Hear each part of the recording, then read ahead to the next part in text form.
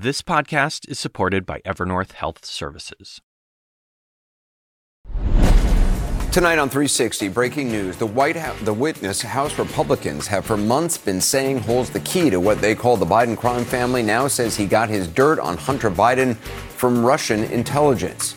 Also tonight, House Speaker Mike Johnson turns up at Mar-a-Lago with the House in recess, Ukraine funding in limbo, Russian troops retaking territory in Ukraine, and Trump comparing himself to Navalny. We're keeping him honest. And later, an 11-year-old Texas girl missing since she left for school on Thursday has been found. The news is tragic and an arrest may be imminent. Good evening. Thanks for being with us. We begin with the breaking news, which, if allegations in a new court filing are true, suggests that Russia is again tampering with the presidential election. The indicted ex-FBI informant at the center of the House Republican Biden probe, saying that the made-up dirt he got on Hunter Biden came from Russian intelligence. Now, keep in mind, this is the person who Republicans have been using to largely justify their investigation into the Biden family. Details now from CNN's Evan Perez, who starts us off tonight. So, Evan, explain, this all stems from a new court filing from the special counsel, David Weiss. What exactly is he saying about this informant and Russian intelligence? Well, Anderson, this filing really raises the prospect that what this has all been about is a Russian disinformation operation. And what they're saying is that Alexander Smirnov, who was an FBI informant for about 10 years, that he received some of this information that he's been trafficking against Hunter Biden, against Joe Biden, that he got some of that information from Russian intelligence that he's been associated with for a number of years. I'll read you just a part of what the filing says. This is a filing from David Weiss, the special counsel. He says that during his custodial interview when he was arrested in Las Vegas last week, Anderson, Smirnov admitted that officials associated with Russian intelligence were involved in passing a story about Hunter Biden. That's business person one, who is identified there in that court filing. Now, Smirnov is the guy who has been telling people since 2020 that there was this scheme by Burisma, people associated with Burisma, which is a Ukrainian energy company, to pay bribes, $5 million apiece to Hunter Biden and to Joe Biden in exchange for getting favors from the U.S. government. At the time, Joe Biden was vice president during the Obama administration. According to the FBI, none of that is true, Anderson. And what do you as officials say in the court filing about how all of this could relate to the 2024 election? Well, what they're saying is that this has as much to do with 2020 as 2024. I'll read you again just a part of this filing. They say that Smirnov's efforts to spread misinformation about a candidate of one of the two major parties in the United States continues. They say that the misinformation he's spreading is not confined to 2020, that he's actively peddling new lies that could impact U.S. elections after meeting with Russian intelligence officials in November. They were arguing, Anderson, that he should remain detained during the time that this case proceeds. He's facing two charges right now. One of them is lying to the FBI, and the other is falsifying documents. And is it clear why the judge decided to release this guy? The judge said that despite the political ramifications, that's not really relevant to the detention of this defendant. So what he's done is he's agreed to release Smirnov with a couple of restrictions, including that he has to surrender his passports. He's got a U.S. and Israeli passports. He's also going to have GPS monitoring. But these charges, Anderson, are in Los Angeles, where he previously lived. David Weiss, we should note, is bringing this case. He's also bringing two separate cases against Hunter Biden, one of them in Los Angeles on tax-related issues, and another one in Delaware for his possession of a firearm. So those cases are all now proceeding apace at the same time. And is it clear when Smirnov, when did the FBI figure out he was lying? And because, you said he's right. been an agent of theirs or a source of theirs, an informant of theirs for 10 years or so. Did they trust this guy? They did. And look, informants are like this, right? There's always a little bit of a mess that comes with some of these informants because of who they are associated with, and the reason why they are informants is that the FBI believes that they are associating with intelligence people overseas and that they have information. Now, it's upon the FBI, it's incumbent upon the FBI and the Justice Department to assess these people, to see what their stories are and whether they can believe them. And so the question, Anderson, tonight is for David Weiss, who certainly has had some of this information since 2020, and the FBI is, what did they do to assess that, to figure out whether what he was saying was bunk or whether it was true. And so according to the court documents, the FBI last year asked Weiss to start taking a look at this. So the question is, why didn't that happen earlier? Certainly, if you're Joe Biden and Hunter Biden and you've had to deal with these allegations for a couple of years, I think it's very, very important for them to understand why these lies, what the FBI says now are lies, why they're allowed to live out there for so long, Anderson. And Hunter Biden's legal team is now saying that this may have impacted the doing away with the plea agreement that they had. Right. If you remember that court court proceeding last summer where the plea deal collapsed, one of the things that happened was a prosecutor said that they were still investigating Hunter Biden for foreign lobbying allegations. And what Hunter Biden's attorneys today said is that they believe that had to do with Smirnov's allegations. We don't know if that's exactly true. Again, important questions for David Weiss and his team to sort of answer, certainly in the next few months, why that was the case. Evan Perez, thanks so much. And now, as we mentioned, Republicans have treated this informant's allegations almost as fact and have used it to push their investigation into President Biden and his family. How real of a Joe Biden bribery scandal allegation is this? Well, every day this bribery scandal becomes more credible. We already know the president took bribes from Burisma. Even a trusted FBI informant has alleged a bribe to the Biden family. The most corroborating evidence we have is that 1023 form from this highly credible, confidential human source, according to U.S. Attorney Scott Brady. Jim Jordan saying that was the most important thing that they had. Scott Brady, who is a Trump appointee, also said in his House interview that even though he corroborated some material from the informant, he did not determine whether the underlying Biden bribery claims were true. And he acknowledged that his team never reviewed some key evidence that undercut the bribery claims. With us now is New York Democratic Congressman Dan Goldman, who served as Democratic counsel during the former president's first impeachment inquiry. First of all, Congressman, what is your reaction to this revelation from the special counsel, David Weiss? Well, it's pretty shocking, and especially what it means that has been going on for the last 4 years, which is that wittingly or unwittingly, House Republicans have been acting as an agent or an asset of Russian intelligence for Vladimir Putin. This whole Burisma thing was debunked during the first impeachment investigation in 2019 by numerous witnesses, all of whom experts on Ukraine and Russia. And now this 1023 materializes from a purported conversation in 2020 that is treated as gospel by the Republicans. And I would like to know whether or not Senator Grassley, who had a copy of this 1023 before the FBI ever gave it, or Chairman Comer, or Chairman Jordan, all of whom were singing the praises of this, the information provided by this source, had any idea whether or not it was completely bogus and was in fact a plant by Russian intelligence, which has been trying to meddle somewhat successfully in our elections since 2016. You're talking about a 1023. That's where this information initially was reported in, correct? Yes, it's a report of a interview that a confidential human source will provide to his handlers at the FBI to explain the conversations or the information that he has gathered. The FBI then writes it down very meticulously so they know exactly what he said. That 1023 is the only evidence that the Republicans and the House, as part of this impeachment inquiry, have related related to these Burisma bribery allegations. And they pushed to get both that Comer information and out Chairman to the public. Jordan. Oh, they pushed incredibly hard. And Chairman Jordan and Chairman Comer have said that this is the best evidence they have of misconduct by President Biden.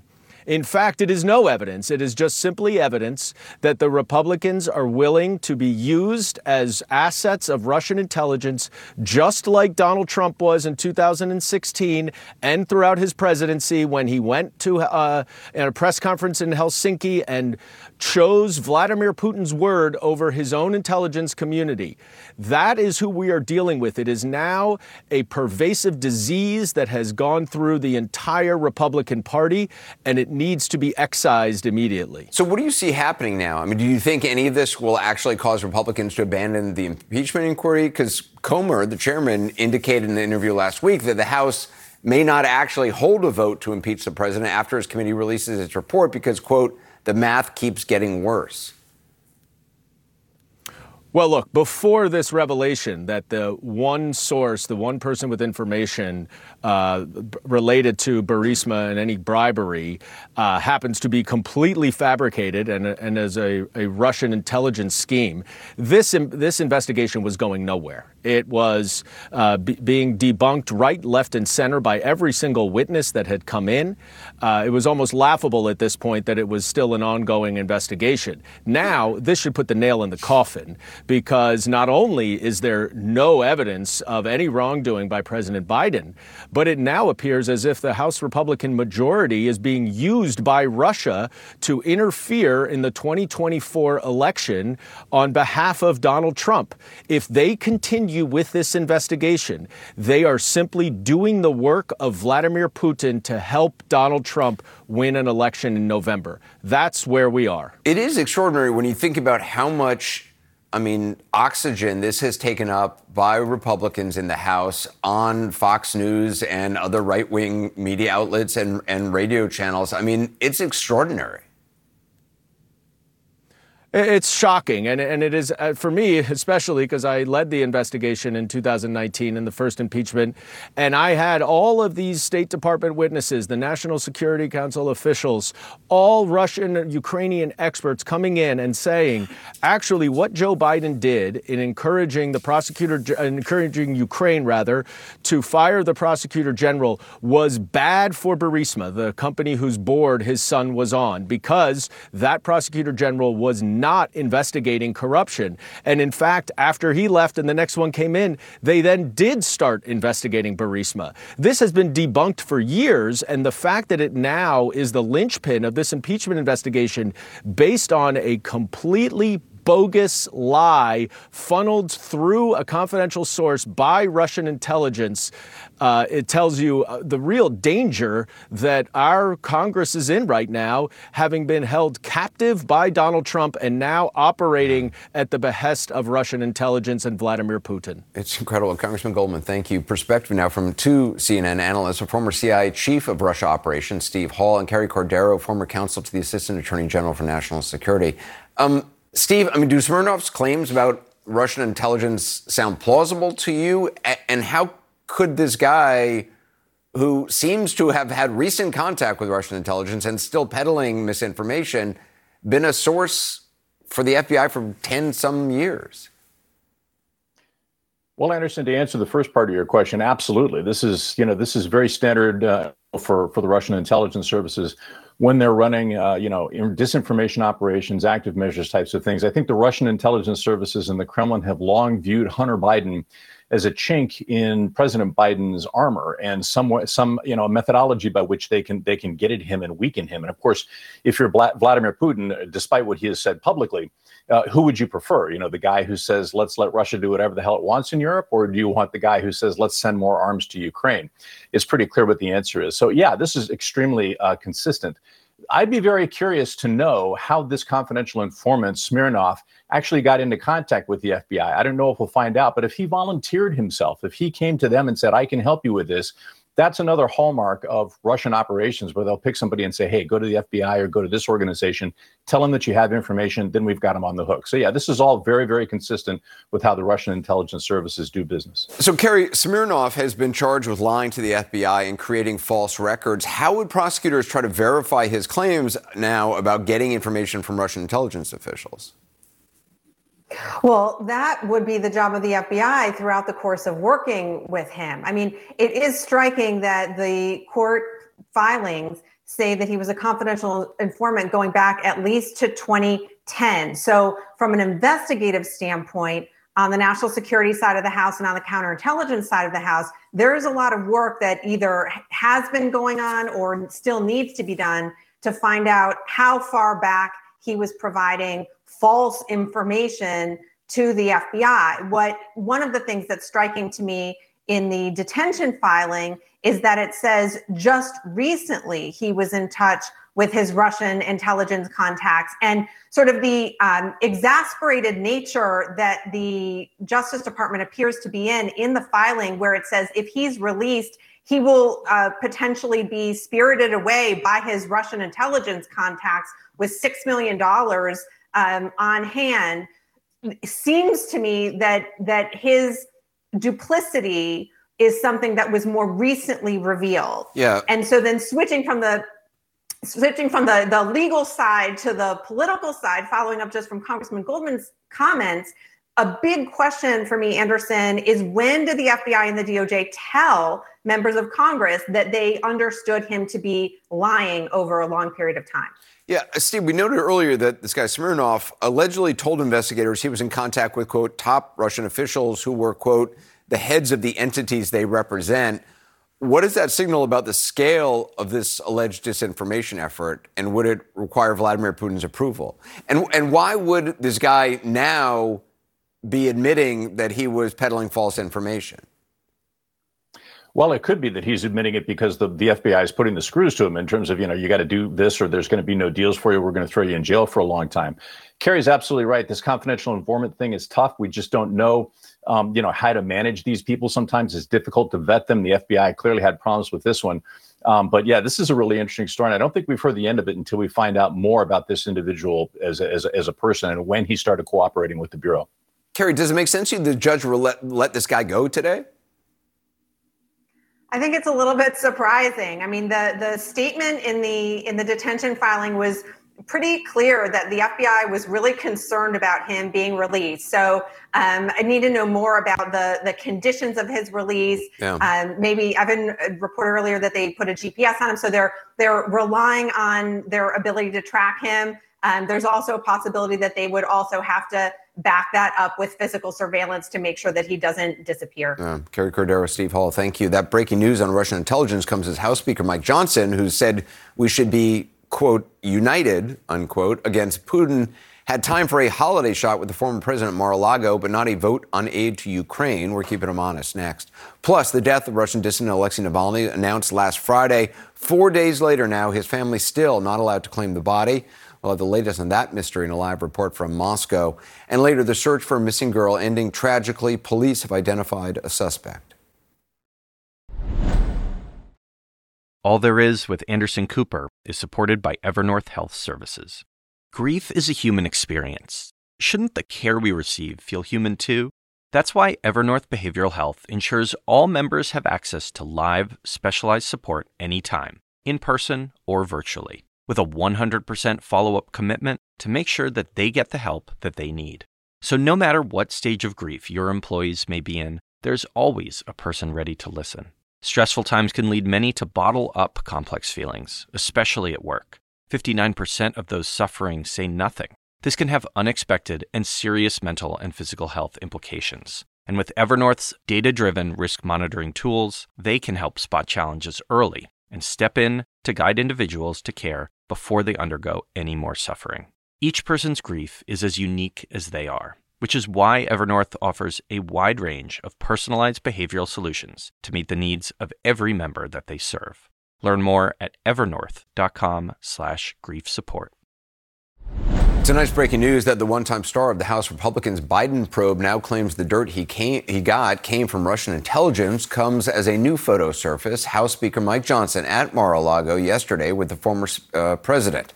The same Speaker Johnson who sent the House on a 2-week recess with funding for Ukraine in limbo, with Russian troops on the march and Alexei Navalny dead and possibly murdered on Vladimir Putin's orders. The same Speaker Johnson who said just 4 days ago after Navalny died that we must, quote, be clear that Putin will be met with united opposition. United opposition is certainly not what congressional Republicans are showing Putin. Instead, Speaker Johnson declared a bipartisan Senate compromise to fund Ukraine dead on arrival with no viable replacement, according to one Republican lawmaker who told CNN, I quote, if there is a Mike Johnson plan, there aren't any House Republicans who are aware of its existence. Johnson's second move was to tell everyone to take the next 2 weeks off. Tonight, we know that his third step was a pilgrimage to the man who doesn't want him to pass any important legislation if it helps President Biden or apparently hurts Putin. The man whose own message yesterday about the death and perhaps murder of Navalny was short on condolence, long on personal grievance, and did not even mention Vladimir Putin by name. A mixed and grotesque message he repeated in a pre-taped South Carolina town hall, which aired tonight. Navalny is a very sad situation, and he's very brave. He was a very brave guy because he went back. He could have stayed away. And frankly, probably would have been a lot better off staying away and talking from outside of the country as opposed to having to go back. And it's a horrible thing. But it's happening in our country, too. We are turning into a communist country in many ways. And if you look at it, I'm the leading candidate. I got indicted. I never heard of being indicted before. I got indicted 4 times. I have 8 or 9 trials. All because of the fact that and you know this, all because of the fact that I'm in politics. He's equating himself with Alexei Navalny, and his supporters are going even further. Former House Speaker Newt Gingrich tweeting, quote, watch the Biden administration speak out against Putin and his jailing of his leading political opponent, while Democrats in 4 different jurisdictions try to turn President Trump into an American Navalny. Except, as Speaker Gingrich should know, the American Navalny, as he puts it, has already benefited from extensive and lengthy due process overseen by nonpartisan judges, and the verdicts in his criminal trials, if and when they go to trial, are by no means preordained. And as they all grind their way through as many motions and appeals as millions of dollars in legal fees can buy, the defendant is flying around the country on his own private airliner under Secret Service protection. His air travel unbothered by anything like being poisoned with nerve agents, which is, of course, what happened to Alexei Navalny at the hands of Russian agents. And as all of this moral and historical inversion is happening, President Biden says he'll be announcing additional sanctions on Russia on Friday in response to the real Navalny's death. As for Putin, according to Russian state media, his officials have filed charges against Navalny's younger brother and added him to Russia's wanted list. And a Russian military defector was shot and killed in Spain under suspicious circumstances. Joining us now, CNN political commentator Jonah Goldberg, whose recent column in the Los Angeles Times is titled, No, Donald Trump Does Not Equal Alexei Navalny. So, Jonah, in your piece, you write of this absurd Trump-Navalny comparison, quote, condemning such false moral equivalence was once central to American conservatism. I mean, I know how it came to this, but it's incredible. Yeah, it's kind of maddening. You feel like you're taking crazy pills. I grew up in the conservative movement. I was at National Review for 20 years. Pat Buchanan came to my bris. So I've been around in the conservative movement for a while. And this was one of the lodestar arguments of the American right, the patriotic American right, the sensible American right, that just because the Soviet Union or Communist China or whatever had a big military and we had a big military, that didn't mean we were morally equivalent. The false moral equivalence argument was at the cornerstone of the Reagan administration. It was the cornerstone of Jeane Kirkpatrick's work. It was the cornerstone of William F. Buckley's worldview. And now you have this just unbelievably glib, asinine effort to do this. It's you have to be too stupid to be a spell checker at an M&M factory to think that Donald Trump is an American Navalny. And Newt Gingrich, who was like hawking videos to make money on I don't know, the Muslim takeover of America or something years ago, is now switched to, I guess he's full on MAGA. He knows better. I like to think some of these people know better, but that's not really when I say I like to think, I'm not sure that's the right phrase, because I don't know that that's exculpatory, right? I mean, if they know better, then they're just grotesquely lying. And look, I don't mind throwing brickbats at Joe Biden. I think calling him the equivalent of Vladimir Putin is profoundly stupid and slanderous towards him. But the more important point, for me at least, is that it's profoundly slanderous against the United States of America. During the Bush presidency, there were constant attempts on the left to make Bush into some sort of dictator. And I would always point out, look, if he was actually the dictator you think he is, you wouldn't be allowed to say the things about him that you're saying. If Trump were the actual Navalny, he would not have just concluded an hour on primetime television on another network. He would be dragged off and beaten to death or poisoned or thrown into jail. It's gaslighting more than anything else. It is remarkable, too, when, we have correspondents. I talked to Nick Payton-Walsh on the program last night, in Kherson, and actually seeing the lack of ammunition for Ukrainian troops actually leading to deaths of Ukrainians and Ukrainian troops pulling out of regions and Russians taking over regions. I mean, all of this has consequences. Oh, for sure. And, earlier you said, I just want to correct or disagree a little bit with one thing you said earlier, where you said that Johnson is down there and he won't do anything that helps Joe Biden because Trump won't let him. I agree that Trump won't let him. I agree that what Johnson is doing is craven and embarrassing and shameful. The thing is I think Trump doesn't understand his own political interests very well. It probably would have been better if the Republicans had been able to get that thing that big compromise on the border and aid passed, because then it would put all the pressure on Joe Biden. And if Joe Biden did what Republicans wanted him to do, then they could say, see, we made him do it. And if he didn't do it, they say, see, he doesn't want to, he's not willing to do what America needs. Both scenarios would have been better for Republicans, but Trump doesn't understand his own political interests sometimes. And he just has this blanket thing where now, if Ukraine falls, if the border goes terrible, he gets blamed for it because he's the one who stopped Republicans from doing the right public policy, from doing the right thing politically. It's just all so asinine because the entire party refuses to stand up to Trump, even when it would be in Trump's own self-interest, because they've all just sold their manhood cheap. It's just mortifying. Yeah. General Goldberg, thank you very much. I appreciate it. Coming up next, where is the body of Alexei Navalny and why won't authorities hand it over to his family? Matthew Chance is in Moscow tonight with the latest. That's next. 4 days since the death of Alexei Navalny, and his body has still not been turned over to his family. Matthew Chance is in Moscow tonight with more. Captured on camera in Russia's freezing north, what could be the prison motorcade carrying Alexei Navalny's body from the Arctic penal colony where he died. Independent investigative journalists believe these traffic images show the late Russian opposition leader's remains have been removed, although there's still no official confirmation of where they're being held. Even Navalny's elderly mother, who travelled nearly 2,000 miles from Moscow to see her dead son, has been denied and is now asking the Russian president for mercy. They won't give me his body. They don't even tell me where he is. I'm addressing you, Vladimir Putin. The solution to the issue depends only on you. Let me finally see my son. I demand that Alexei's body be immediately handed over so that I can bury him humanely. It is an emotional appeal with Russian public support. It's hard to ignore.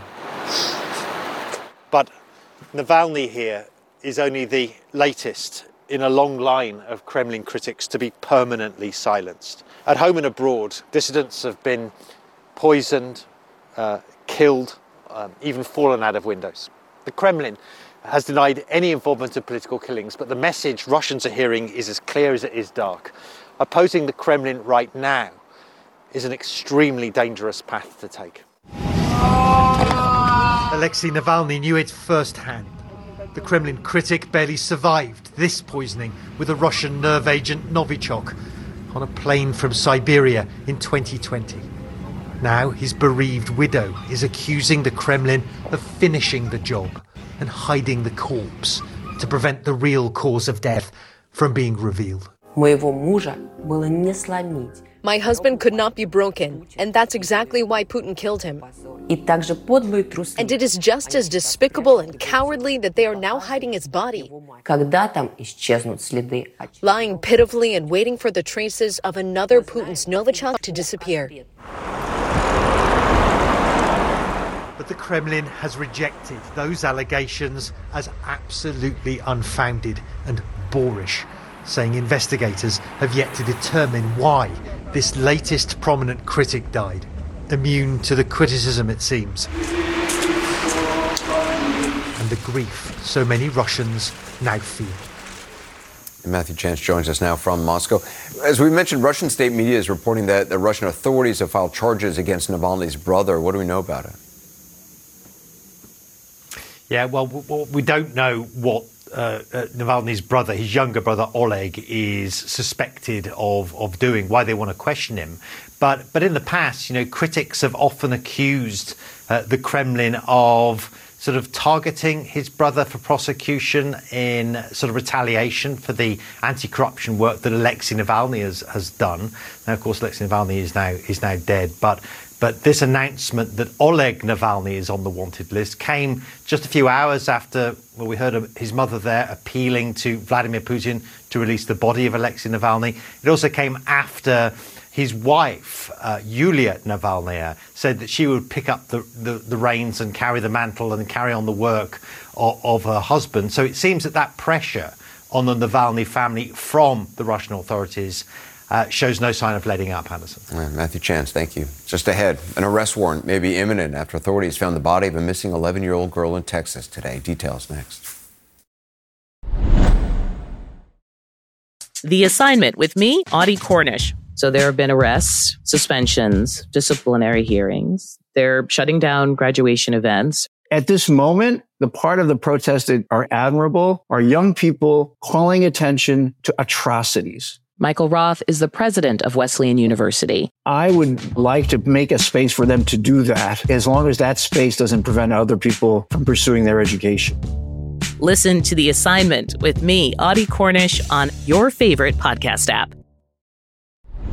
Heartbreaking news in Texas tonight, where authorities announced they have located the body of a missing 11-year-old girl in a river. Audrey Cunningham was last seen leaving home to catch the school bus. Rosa Flores has more. I sadly announced that Audrey's body was located at the Trinity River on the U.S. Highway 59. 6 days of searching, praying, hoping, ends with a grim discovery. Authorities say cell phone analysis as well as video and social media helped them to pinpoint her location. The spot was also one of several given to authorities by Don Stephen McDougal. Based on all of the evidence that law enforcement has collected, they are in the process of preparing the appropriate arrest warrants for Don Stephen McDougal. At this time, we believe the appropriate arrest warrant is going to be for capital murder in the death of Audrey Cunningham. He is currently still in jail under an unrelated felony charge. Audrey was last seen in this Livingston, Texas neighborhood about 70 miles northeast of Houston at about 7 a.m. Thursday, state police say. But she never got on the bus and never made it to school that day. McDougal lives on the Cunningham family's property. The Polk County Sheriff says they believe McDougal was the last person to see her and says he admits to leaving the house with her Thursday morning around 7 a.m. And they would have made it to the bus stop, which is relatively just a little under a mile in the same community, real close. Did anyone see her at that bus stop? No other witnesses saw her at the bus stop. Sheriff Lyons says when Audrey was reported missing and the community started searching, McDougal joined in, appearing to help. He was helping in her search. What does that tell you?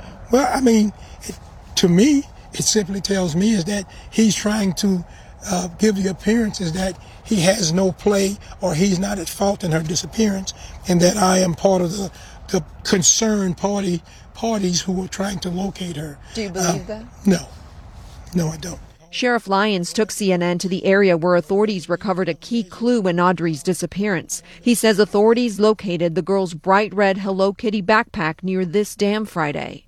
Just a little west of us here. Was it in the water? No, it was along the riverbank. There was enough in it to lead us to believe strongly that it is Audrey's backpack. That it was hers.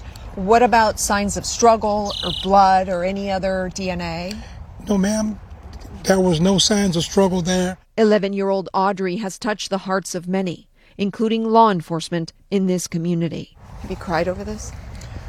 Several nights, several days. Yeah. I have kids of my own. I feel that pain that they're feeling.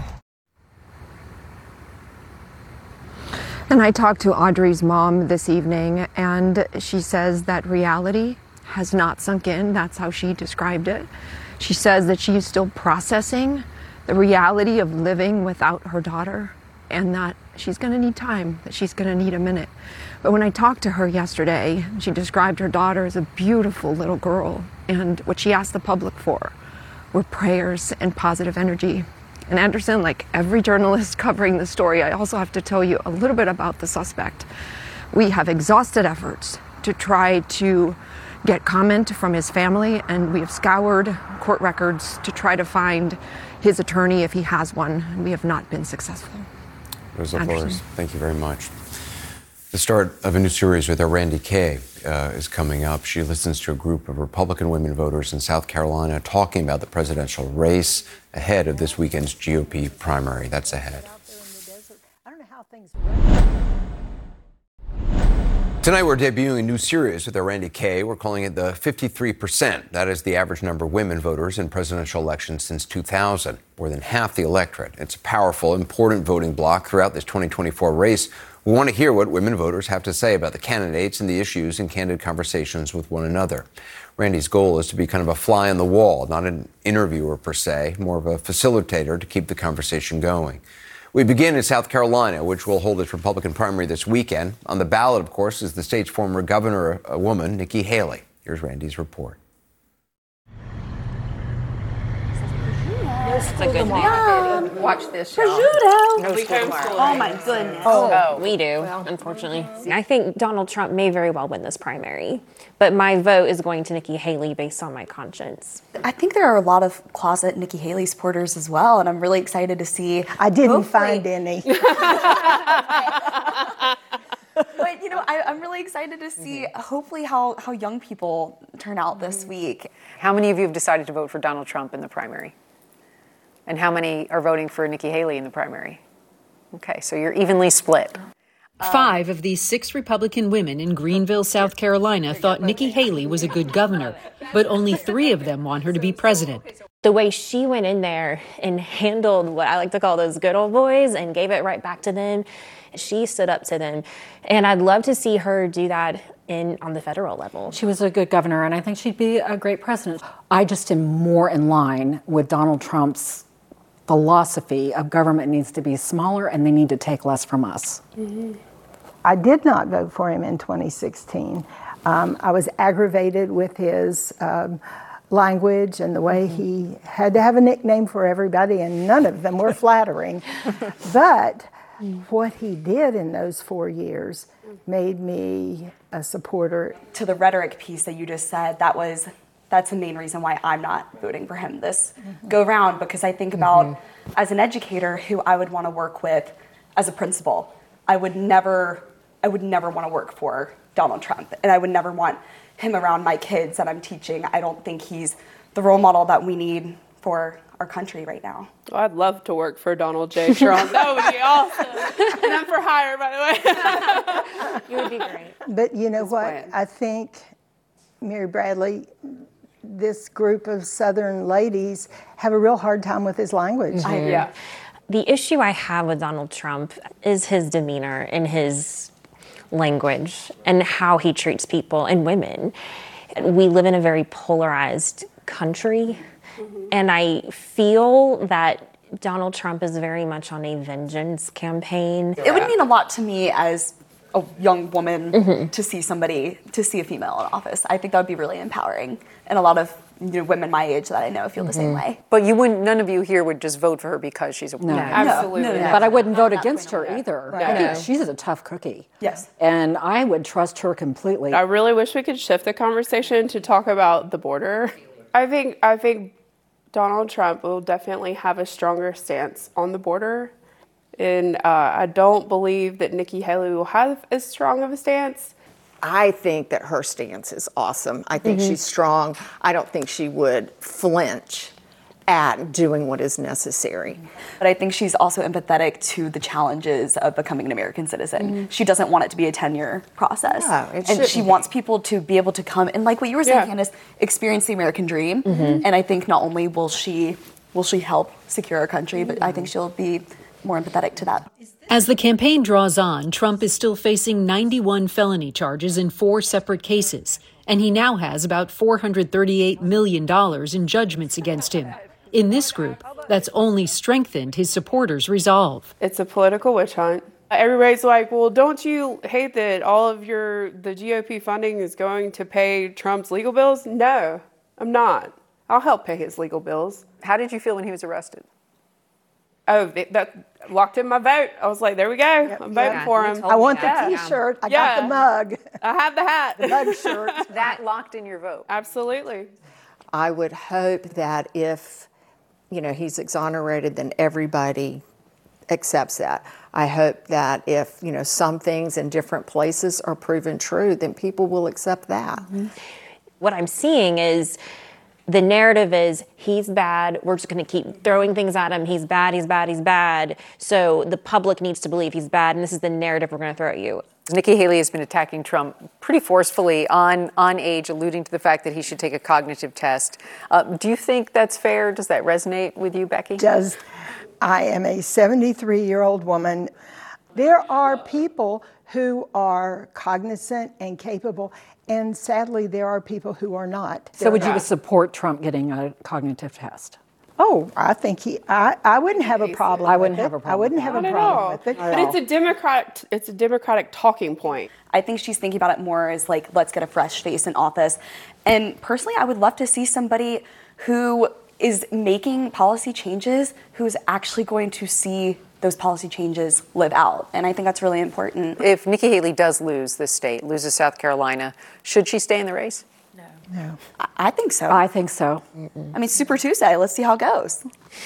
I think we've lost some good You're so optimistic. I love that about you. You're so optimistic. It's the teacher in me. I love that. And youth. And youth. Yes. Yeah, Not jaded yet. Because I probably would say the same thing if I was you. I think that it needs to go on to Super Tuesday. We need to hear her voice. She has important things to say. Are any of you impressed with her willingness to stay in and fight? Oh, yeah. Absolutely. And Randy joins us now from Greenville, South Carolina. Do any of the women you spoke with believe Haley has a chance of becoming the nominee? Well, Anderson, of the 3 Haley supporters in our group, 2 of them do strongly believe she still has a chance of becoming the nominee. One of them said she doesn't believe, based on the polls, that Nikki Haley has a chance of being the nominee, but she's voting her conscience, and that's why she's still supporting her. I also, Anderson, asked the Haley supporters in our group if they would consider supporting Donald Trump if he becomes the nominee in the general election. One of them said absolutely, she will support him. Another told me it's very unlikely. She will likely go with either a third-party candidate or the Democratic nominee. And the third Haley supporter in our group said that she just does not buy Donald Trump's election lies. She never did. And she also would consider the Democratic nominee. So, Anderson, you have 2 Haley supporters, 2 Republican women in our group who say it's very unlikely they will support Donald Trump in the general election if he is the nominee. All right. Randy Kay, thanks so much. Coming up at the top of the hour, The Source with Caitlin Collins. She talks to Georgia Governor Brian Kemp. We'll be right back after this with an update on new charges in that shooting in Kansas City. Lastly, tonight, 2 men were charged with murder and other felonies today for their roles in the mass shooting after a hometown rally last week for the Super Bowl winning Kansas City Chiefs. Lindell Mays and Dominic Miller are the 2 men. This is separate from the 2 teens facing gun-related and resisting arrest charges.